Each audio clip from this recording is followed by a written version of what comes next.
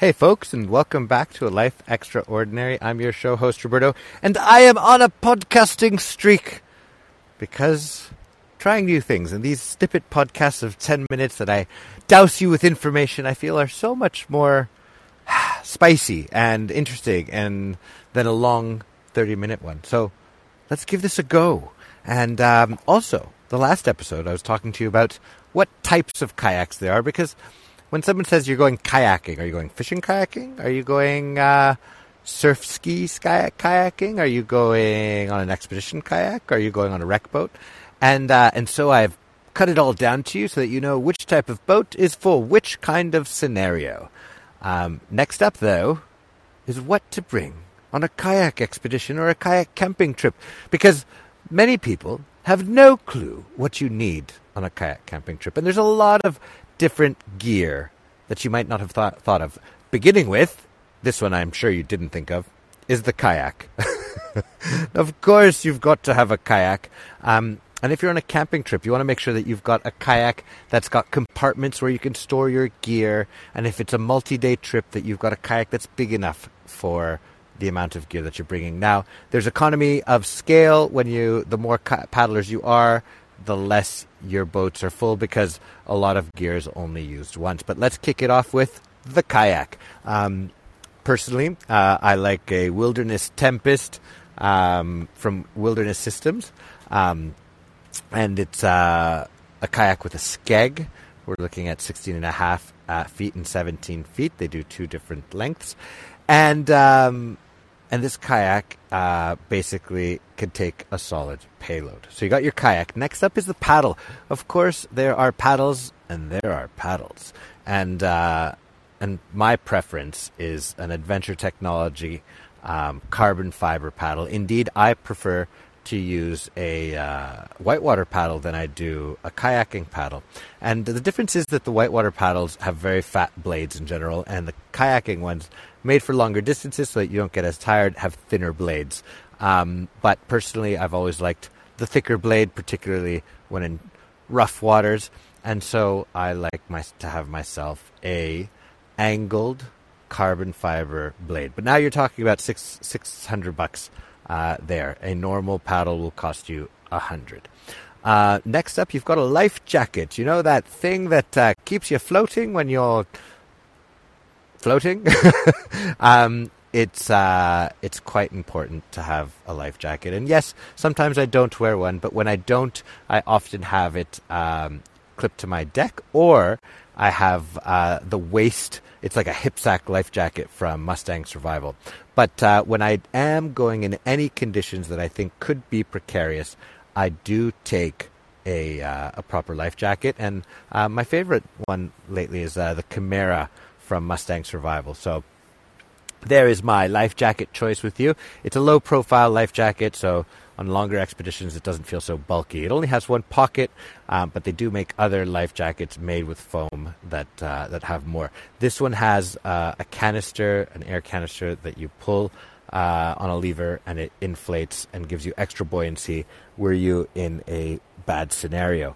And it's definitely a brand that is at the forefront of life jackets.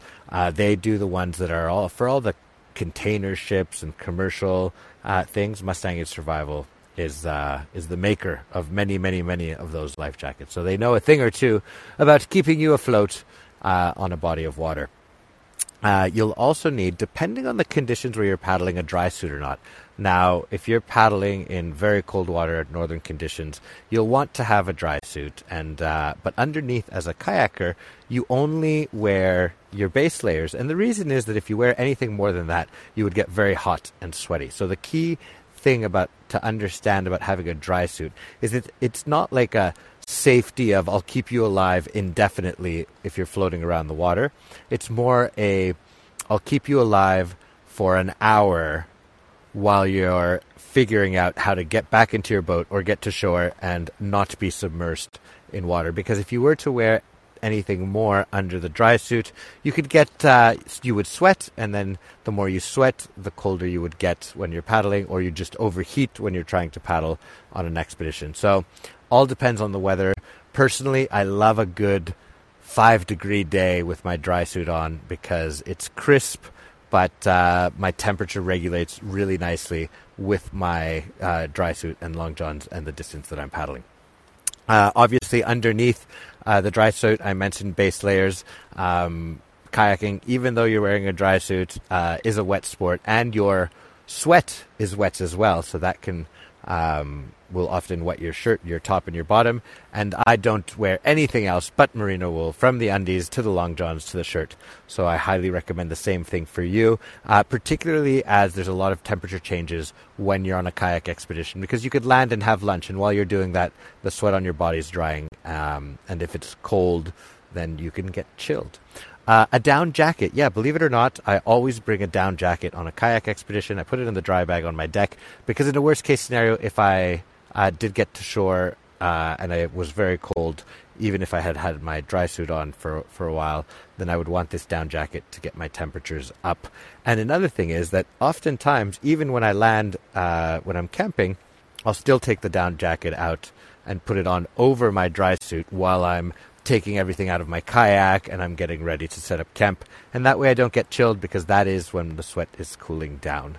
So a down jacket. You'll need, let's go on into the tent. Of course, a tent is always great. Likely if you're on a kayak expedition, you're somewhere where it probably rains from time to time. So make sure you have a double-walled tent if you're in that type of scenario. Of course, sleeping mattresses are the inflatable mattresses that you put under you while you're sleeping, and these obviously are a game changer when it comes to a long day of paddling, because they keep your body off the ground and comfortable.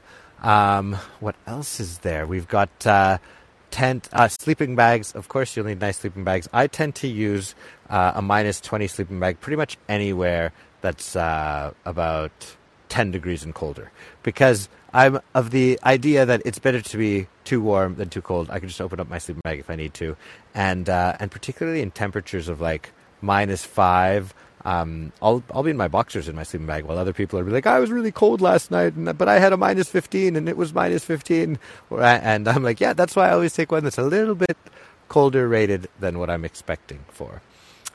You've got your neoprene booties. It's not a thing that people think of, but when you got a dry suit on, you want your feet to be warm. And because you're sitting paddling all day, your feet can get cold pretty quickly. And one of the tips that I do is just make sure to have neoprene booties instead of like sandals or Crocs above your suit, because it keeps your feet warm. And when you got in and out of your kayak, you most likely stepped in really cold water.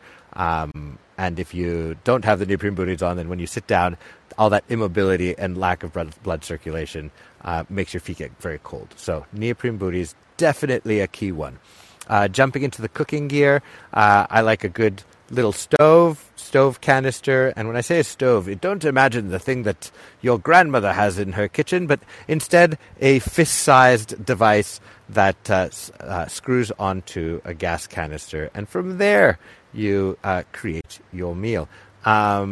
Stove, gas canister, a couple of plates, a couple of forks and knives, bear spray if you're in an area where there are lots of bears. Fortunately, because of kayaking, you get to access places that people can't access otherwise, and that also means that a lot of the places we go, there's lots of wildlife, and wildlife like bears can sometimes get very curious if they're smelling all the food and whatnot that you're making in camp.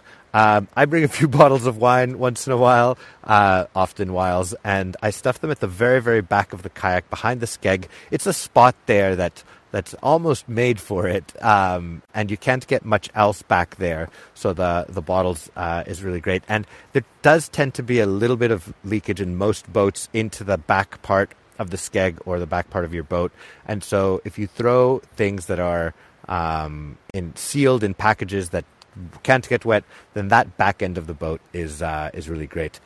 Being a photographer, videographer, I tote a lot of gear, so I bring lots of cameras and tripods, normally so many so that the tripod I stuff in the kayak, but the cameras I tend to put in a Pelican hard water case on my deck behind me and tie it there, because I just tend to have so many cameras with me at any given time.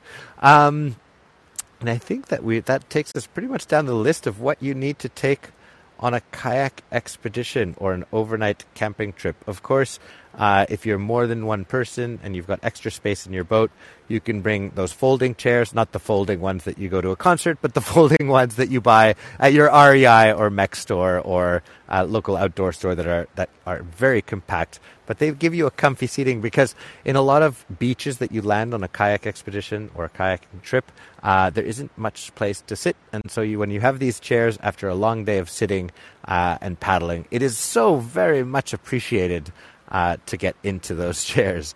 A lot of, all depends on how long your trip is, but you can also bring a lot of great food.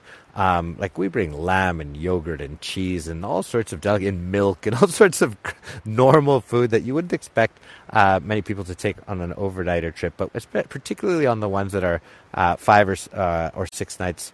You're able to take this stuff and you just have such an exquisite meal in the wild after a long day of paddling that it just makes everything so much lovelier. So definitely highly recommend that as well. And I think that pretty much sums it up. Some sunnies, sunglasses, obviously the reflection of the water, not good for your eyes, a knife. I always keep a knife on my life jacket, and the reason is that if you ever were tangled in ropes or needed to untangle something, your foot is tied to something, then you've got a sharp tool that can get you going on your way again. Emergency beacon. This is one that's kind of funny because it all depends on where you're paddling. If I was to press the beacon when I'm 6 kilometers from shore, 75 to 100 kilometers by drive from the closest tiny town, as tends to happen in Canada, then the reality is that nobody is going to make it on time to get me out of the water. It's more so for if you're in a type of accident where you've cut your leg with your axe or you've hurt yourself in a way that time isn't of the essence, but you still need help to get out. So there's a quick walk around on the things you need to bring on a kayaking adventure. I'm Roberto for the Expeditioners. Thanks for tuning in, and more of these mini episodes to come. See you next time.